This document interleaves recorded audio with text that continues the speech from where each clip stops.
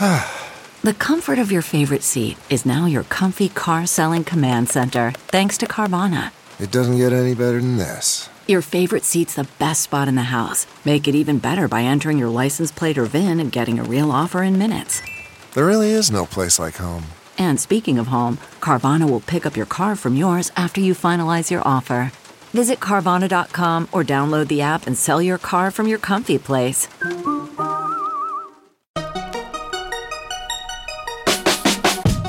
Welcome to another weekend bonus episode of the Tech Meme Ride Home. I'm Brian McCullough. So, as I said yesterday, this is a special one. I've been searching around for a while for a great explainer about TikTok's secret sauce. You know, that vaunted algorithm that either is or is not the crown jewel of TikTok as an asset. It turns out Eugene Wei wrote a great essay explaining what the secret sauce actually is. And our friends at Andreessen Horowitz had him on their podcast this week to discuss it. I listen to the A16Z podcast 16 minutes all the time, every week. And so when I heard this earlier this week, I was like, damn, they got it. They did an episode that fully explains what makes TikTok different. I mean, in a really fundamental way, like how TikTok is an evolution beyond the social graph that we all understand. So again, I listened and I was like, shit, this has already been done and been done perfectly. I don't think I would have interviewed Eugene any better than the host of the show, my friend Sonal, did. So if I reached out to Eugene to do a weekend bonus episode, because, you know, I have interviewed him before on the Internet History Podcast, I'd just be replicating what was already done. I'd be asking him to do it a second time. It would be very annoying. I could have just recommended this episode to you on the long reads, but again, I thought, no, y'all need to hear this done perfectly, explained perfectly. So I reached out to Sonal and Eugene and A16Z, and I was like, look, just let me throw the entire episode into my feed unedited. Sometimes when I do feed drops, I get paid for it, but I'm not getting paid for this. They said yes, they said just put it up, and so I'm doing that. I just want you to hear the best explanation for how and why TikTok is different and how it just works. And look, thank you to them for letting me share this with you. And since they did, please do subscribe to 16 Minutes, a news podcast by A16Z. I love it. I'm a religious listener. Anyway, thanks to all involved and enjoy this. Hi, everyone. Welcome to 16 Minutes. I'm Sonal, your host, and this is our show where we tease apart what's hype, what's real when it comes to the headlines, the tech trends, and where we are on the long arc of innovation. And so this episode is all about the short video sharing platform TikTok, which has been in the news a lot lately, but it's also about the future of entertainment and especially video. We also cover creativity network effects from creation to distribution, the concept of algorithm-friendly product design, and much more. For those who are new to the show, I do one of these deep dive kind of 2x explainer episodes, so 32-ish minutes every so often, where we go deeper not only in what's in the news, but really dig into with the top experts the key underlying concepts. And our expert today is Eugene Wei, who has written a series of deep dives about TikTok, formerly led product at Hulu, Flipboard, and video at Oculus, among other things. As a reminder, none of the following should be taken as investment advice. For more important information, please see a16z.com/disclosures.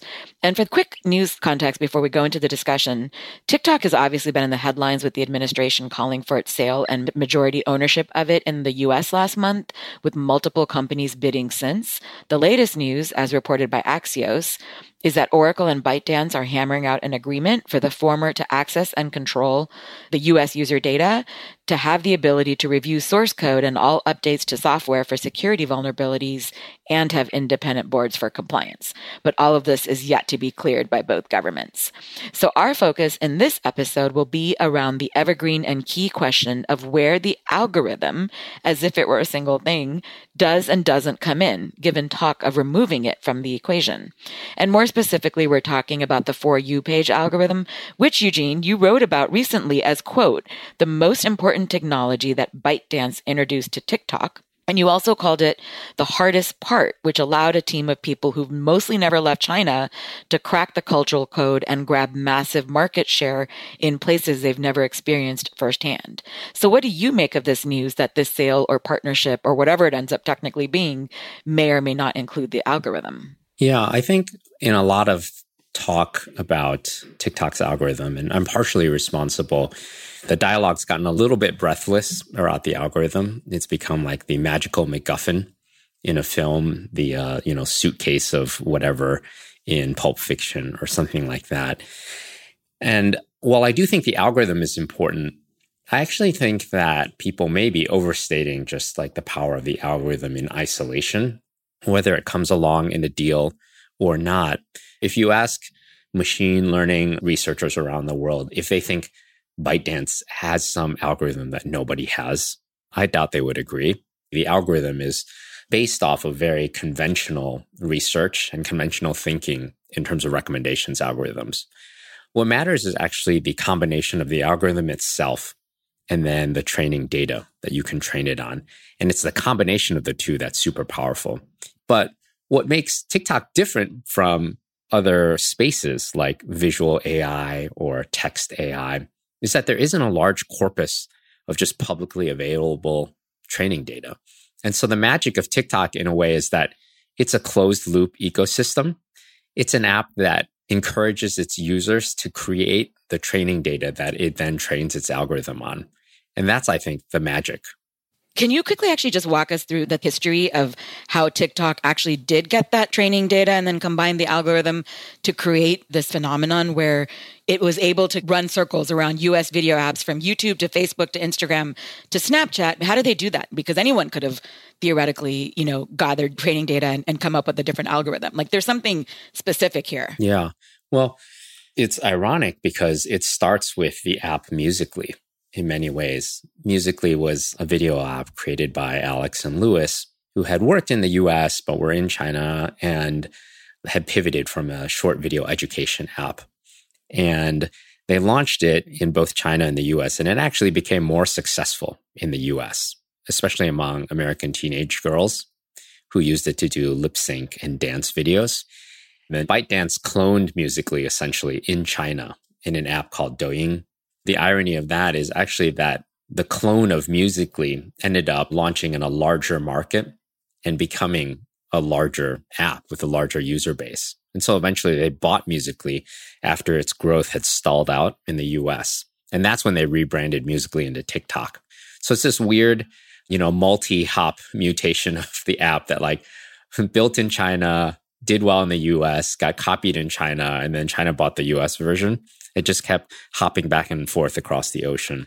Well, now the hop is kind of funny because it could go the other direction where part of it could be divested to a sale in the US. Yeah, it just keeps going back and forth. But all of that wouldn't have mattered if nobody was making videos on the app, right? They actually had to build an app that made it possible for people to create a new type of video. Could you break down a little bit more into the tools? You come at this from the vantage point of someone both in tech and who's also been to film school and is a huge lover of multimedia. What specifically, let's talk a little bit more about what makes the tools, because frankly, there's a lot of apps in the US like YouTube and others who easily have the capabilities of putting these tools together. Now, they didn't, so that's part of the point. But what specifically about these tools or the combination about them is really part of this flywheel? Yeah, that's where the app is a little bit underrated in terms of its creation tools. It has a really great set of camera tools, editing functions, filters that take certain high production film techniques and make them really accessible to a broad audience. Even licensing the music tracks was a huge thing for Musical.ly to do. Previously, if you wanted to lip sync to a pop song, you had to get like a pirated copy or just do something that might get pulled down for copyright and trademark violations. Them signing the deals with the music labels now allow teenagers to lip sync to the actual version of the song that they wanted to lip sync to. That's a great example of a tool that really makes something easy and fast that was previously hard. It's two things. One is the creation tools are really taking features and functions that traditionally you would have to use like the Adobe Creative Suite to do on your laptop and making it possible to do a lot of that just with your phone. That's a huge thing because, first of all, a lot of people can't afford Adobe Suite tools, and the learning curve on them is significant. If you didn't go to film school, you don't know how to use After Effects. But TikTok essentially integrates those into kind of their camera suite. The second thing, I think, and this is less about the tools, there are network effects on the creativity side when it comes to TikTok. And that's really underrated. in your podcast library, you probably have a ton of episodes that are all about all different types of network effects.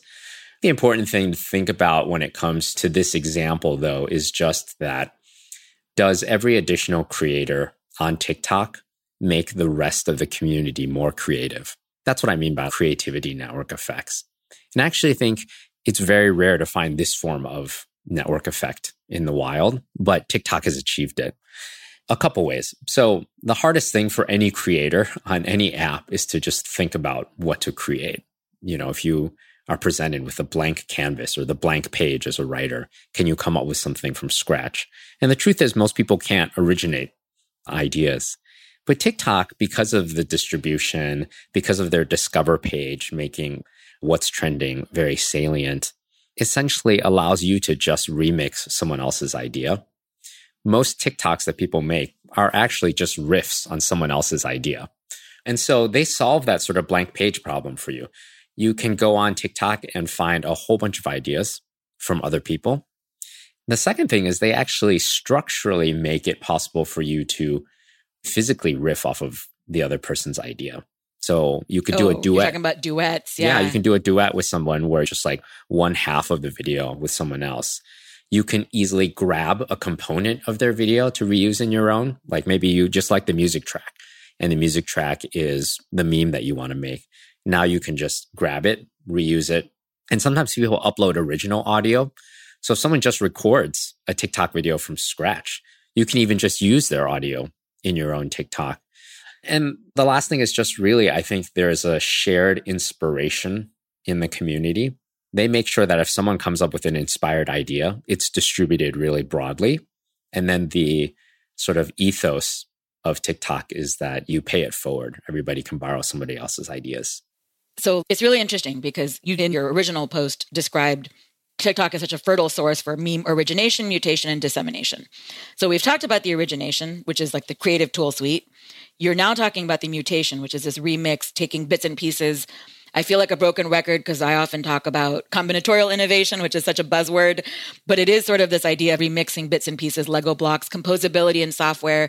There's many ways to describe this phenomenon, but specifically on the mutation side, it makes it very easy for people to be creators without having to be, quote, creators.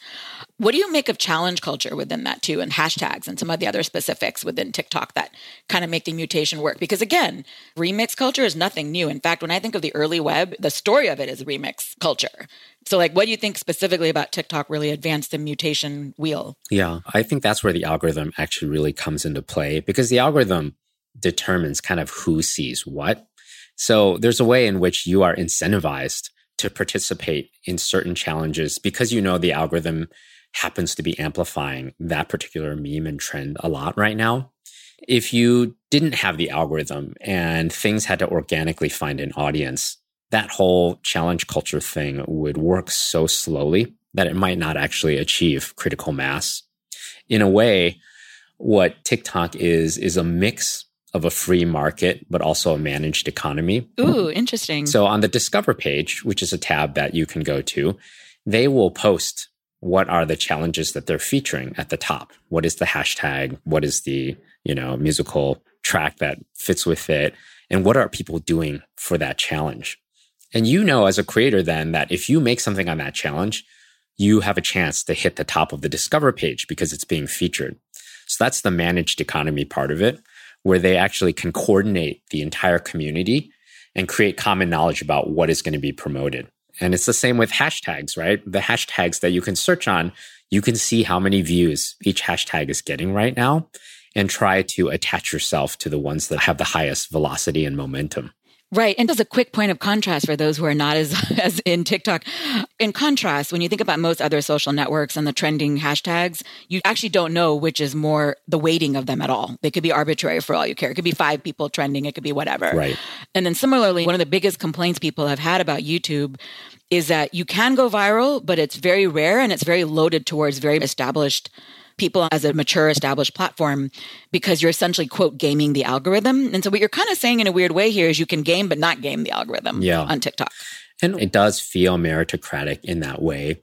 You'll sometimes click into a profile of a creator who's made a viral video. And you'll see that all their other videos actually have very low view counts. They've sort of removed that old money effect that I described in other social networks, where the creators who've been there the longest have such an advantage over new creators.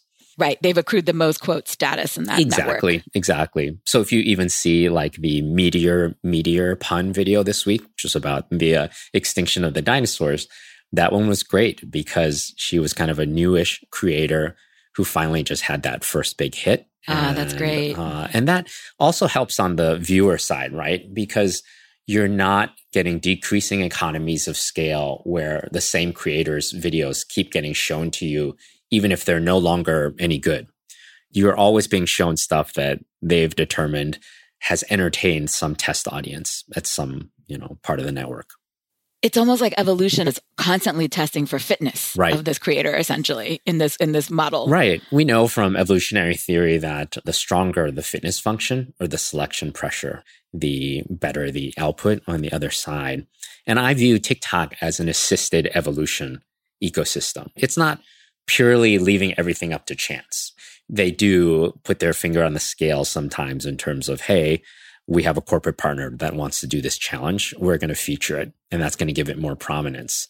But for the most part, no matter how popular you are as a creator, they're going to let your video sink or float based on how it does with that first test audience they show it to. So when you talk about assisted evolution, it's like a combination of this managed economy and free market dynamic, which is fabulous. Yeah. Okay. So far then, these are all the kind of features that now we're kind of wrapping up on this idea of mutation. So TikTok being the most fertile source for origination with the creative tools, and those allow some more of these creative network effects. The mutation, which allows this interaction with the community, the discovery, the fitness of creators. So you're always getting fresh and not only going with only the mature creators and other kind of dynamics to play in this assisted evolution, as you describe it. So now let's talk about this fertile source for dissemination. And by the way, I don't mean to cut these apart as if they're three discrete things. They're obviously on a continuum and interact. But let's talk about dissemination and really distribution. Yeah. So the algorithm essentially sits at the center of all this. The algorithm is going to determine who gets shown what videos. And creators are only going to go typically to a network where they feel like they have a chance to get disproportionate distribution of their content. And the way that TikTok has sort of like short-circuited that process and accelerated it is by using an algorithm rather than a social graph as the primary axis of distribution. Say a little bit more about what that means just for our listeners who are not in the weeds of social networks. Right. So on a typical social network like Facebook or Twitter or Instagram, you start posting content and then you try to acquire followers. And this builds out kind of a social graph, right? It's an interconnected web of people. And based on who chooses to follow you, you will get distribution of your content to them. And then eventually, if the network gets really big, they'll put some algorithmic feed into place where not everything you create will be shown to the people that follow you.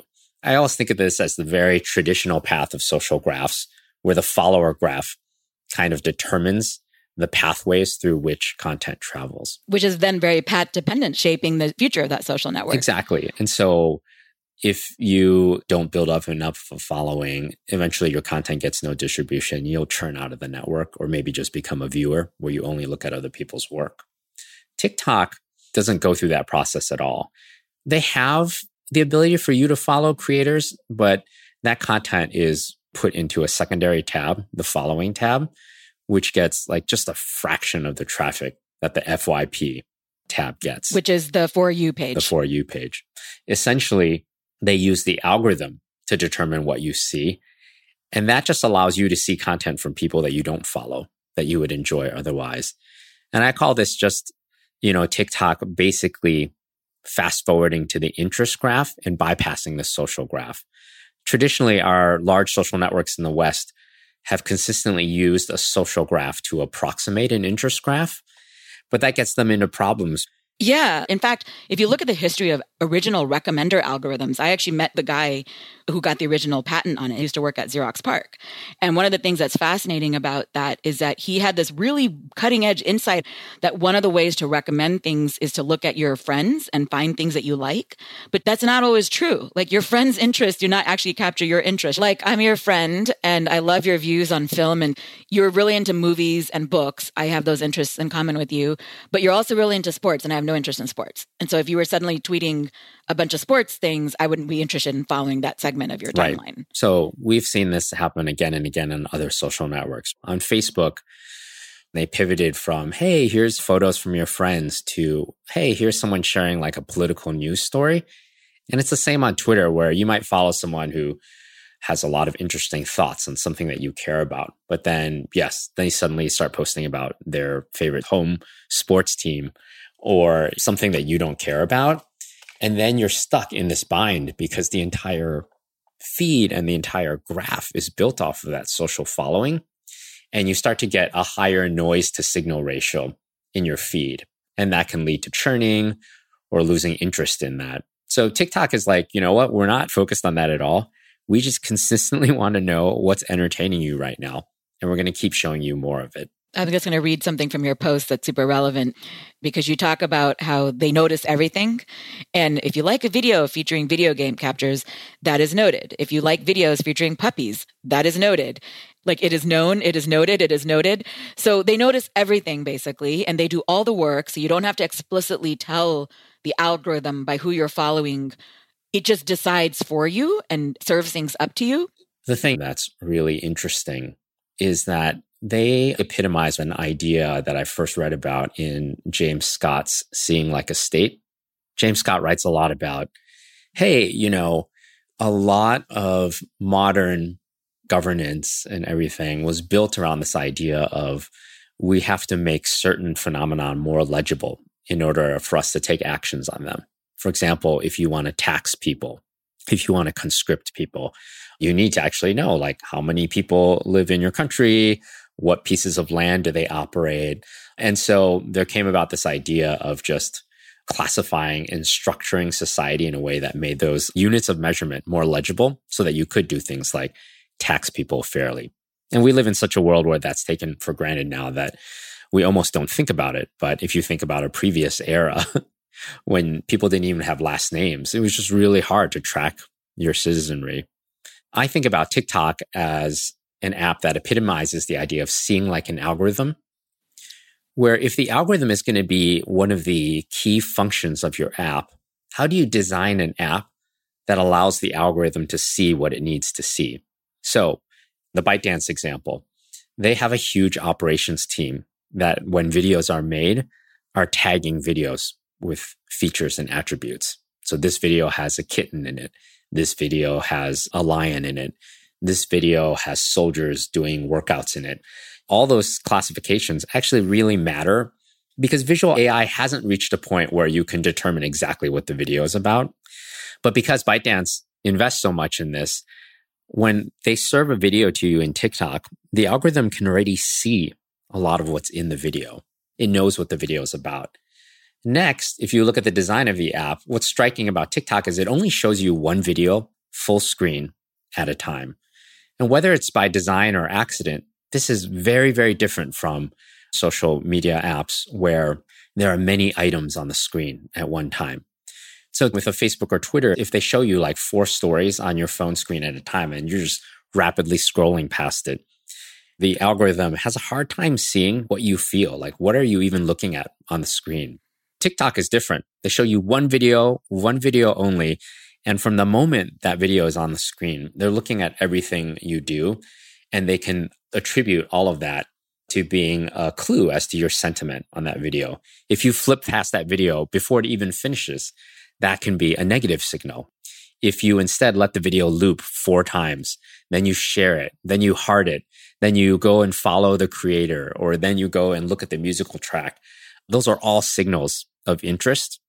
And so in that way, their feedback loop is super efficient and tightly closed. And that is, I think, a form of design that I refer to as algorithm-friendly design. You know, traditionally, all of the design principles that have guided the Valley for a long time are about minimizing user friction. In this case, they're actually introducing a bit of friction, right? It would be faster if they showed me multiple thumbnails on the screen for me to just scan through a bunch and flip through them. They're intentionally slowing me down and showing me one thing at a time. But in doing so, they get much cleaner feedback about my sentiment.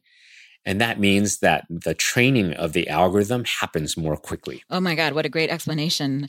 So just to quickly sum up, this idea of seeing like an algorithm is critical. And what you really added to this as well, besides that great phrase, is the fact that the product is designed to support this ability to essentially isolate the variables in that feedback loop of what you're studying and what you're noticing so that you feed it back to your users. That explains then the context that we need to know to kind of understand how the algorithm works and what it is. So now let's cover the third question of dissemination. And now how does that play into this whole flywheel of these creator network effects, and then now you have distribution? Yeah. So the problem in the modern age is not that we don't have enough content. It's that can that content find its audience? And because TikTok has such a nice closed feedback loop, its algorithm can see what each viewer is interested in, and it can see what each video is about. It can also see how an initial test audience reacts to a video.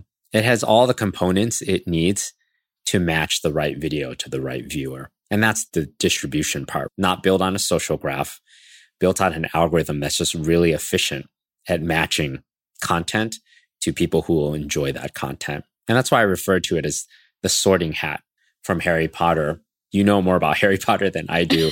I do. Yeah, it's a little mysterious how the sorting hat works, but it did seem to pick people with the right disposition to be a Hufflepuff or a Gryffindor or a Slytherin. You know, I'm interested in really weird postmodern memes on TikTok, and it consistently serves me some really bizarre things. It feels like magic to me, but I know that it's very mundane if you break it down how it works. So just to ground the significance of your analogy of the sorting hat, imagine a world of the countless thousands, millions, billions of users out there. And then you have this ability to essentially identify people who have like-minded kind of interests, again, going back to the concept of interest graph, and sorting them into, quote, houses of shared interest. Because in Harry Potter, the analogy is not just that these people are alike or anything, but that they have shared interests and personality traits or things that they like or whatever it is. You know, one of the interesting things about the internet is people often talk about how it breaks down geographical barriers. Going back to this idea of the sorting hat, the significance of this ability to distribute and sort people into houses and communities is really significant. The thing that an algorithmic sorting allows you to do is to just scale that sorting function infinitely. You could have editors at a magazine trying to determine what its readership is interested in, but it will never be able to keep up with the just sheer infinite variety of its audience. You could have Reddit, which kind of sorts people into subreddits, but you still have to go and find the subreddit yourself and join. TikTok just allows this to happen organically without you really having to do much that feels like work. They don't necessarily force you through a long profiling step. You just jump in and start watching these funny videos. It's relatively low cost if you see a bad video or one that bores you to just swipe past it and immediately have a new one playing. And as that's happening, the app is learning about your tastes. The other thing is people's tastes change over time. And so as your tastes evolve, the TikTok algorithm quickly can detect that like, oh, okay, this week you're into Draco fan fiction. So we're going to show you some more of that because we happen to have plenty of that right now. Which you are. Yeah. And I'm sure by next week, I'm going to be onto something else. Right. So it sort of is just closely hewing to your taste profile. You know, Alex and Lewis, who founded Musical.ly, I mean, they did work in the US. So it's not like they didn't know anything about American culture. But the fact is that no matter how many people you have working at your company, there's no way if you reach hundreds of millions or even billions of users that you can personalize manually for all of those users. And the algorithm here essentially says that you can scale to serve an audience of any size in any country. And that's really powerful. CarMax is putting peace of mind back in car shopping by putting you in the driver's seat to find a ride that's right for you. Because at CarMax, we believe you shouldn't just settle for a car. You should love your car. That's why every car we sell is CarMax certified quality, so you can be sure with upfront pricing that's the same for every customer. So don't settle. Find love at first drive and start shopping now at CarMax.com. CarMax, the way car buying should be. So just as you made the observation earlier that the creators can evolve in this platform and that the system evolves in identifying them and their skills as they do, so does it work for the consumers who are evolving, which is super powerful. I love what you said about the subreddits too, because it's not just the friction. Actually, when you go into any kind of online community, you have to learn these norms. And here you're kind of immersed in a community, but it's actually not social at all at the end of the day. Like TikTok, ironically, is not a social network, technically then. Right. How do you kind of define it in your taxonomy of social networks? I call it an entertainment network, where its primary purpose is to match these entertaining videos from creators to the audience that would enjoy them. That's its primary purpose. And you can obviously leave comments with creators, and a lot of creators will accept challenges from their viewers. You can ask someone to make a video of a particular type, and sometimes in a video they will say, hey, this is in response to user XYZ.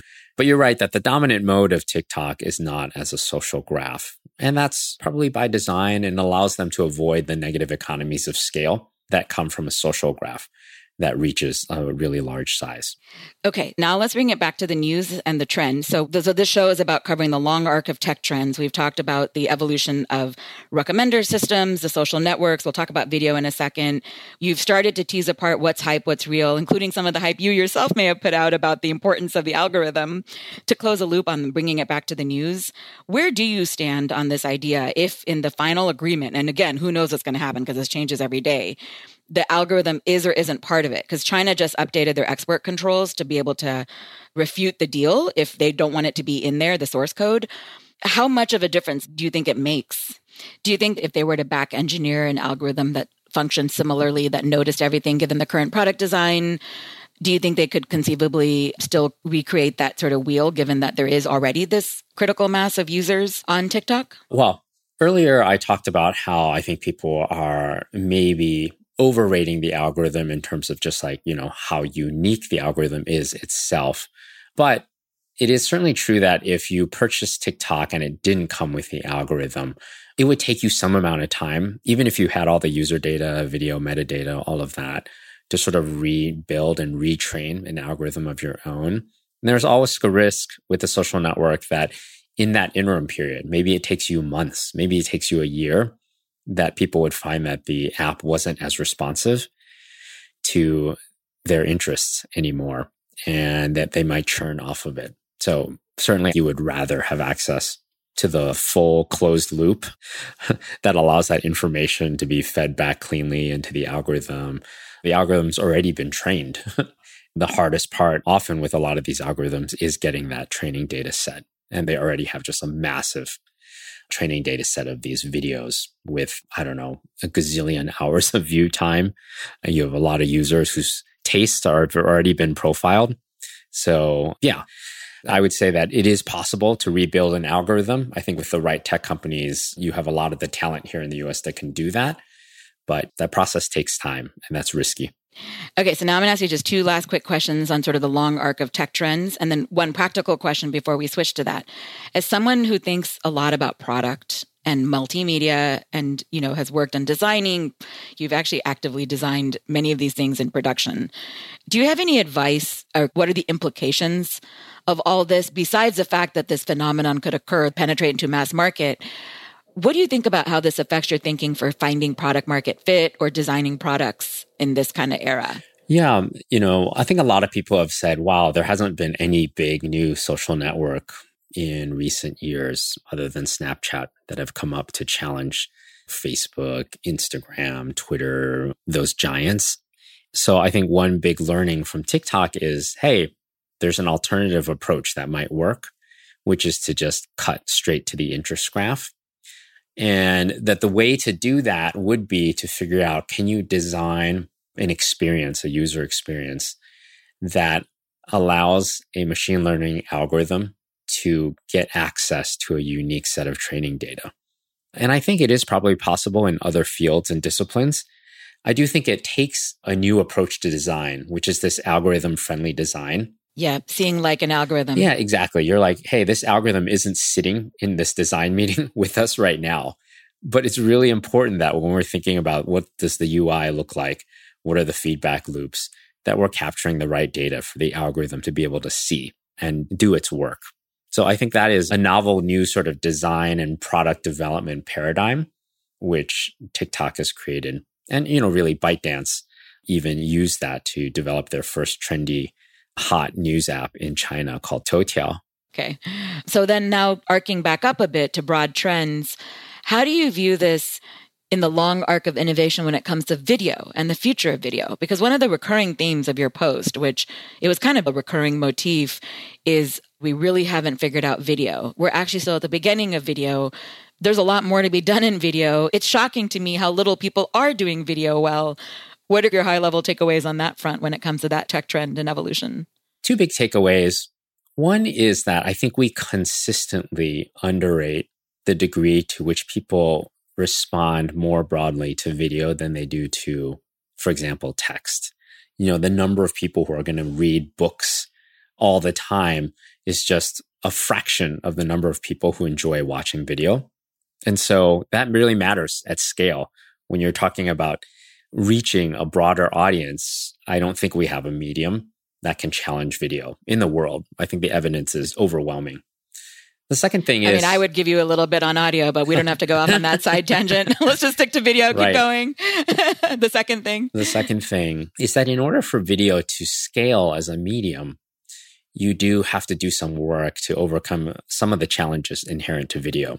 Video is traditionally a little bit harder to scan for conceptual information. It's harder to understand what's in a video. Even if you're watching a video, if someone sends you a video, sometimes people are like, I wish you would just send me the transcript so I can just scan through it really quickly. Scanning video is even hard.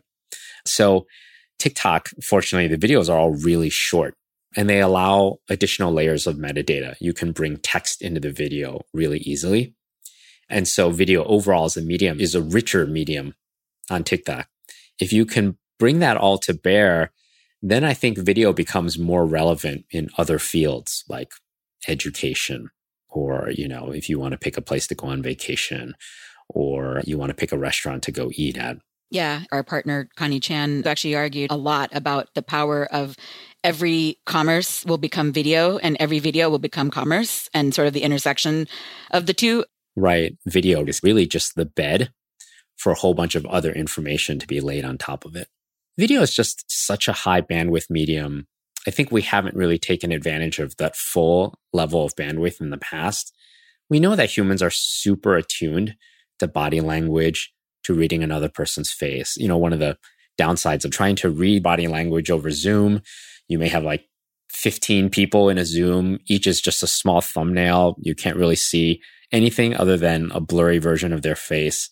There is something that is lost when you lower the bandwidth.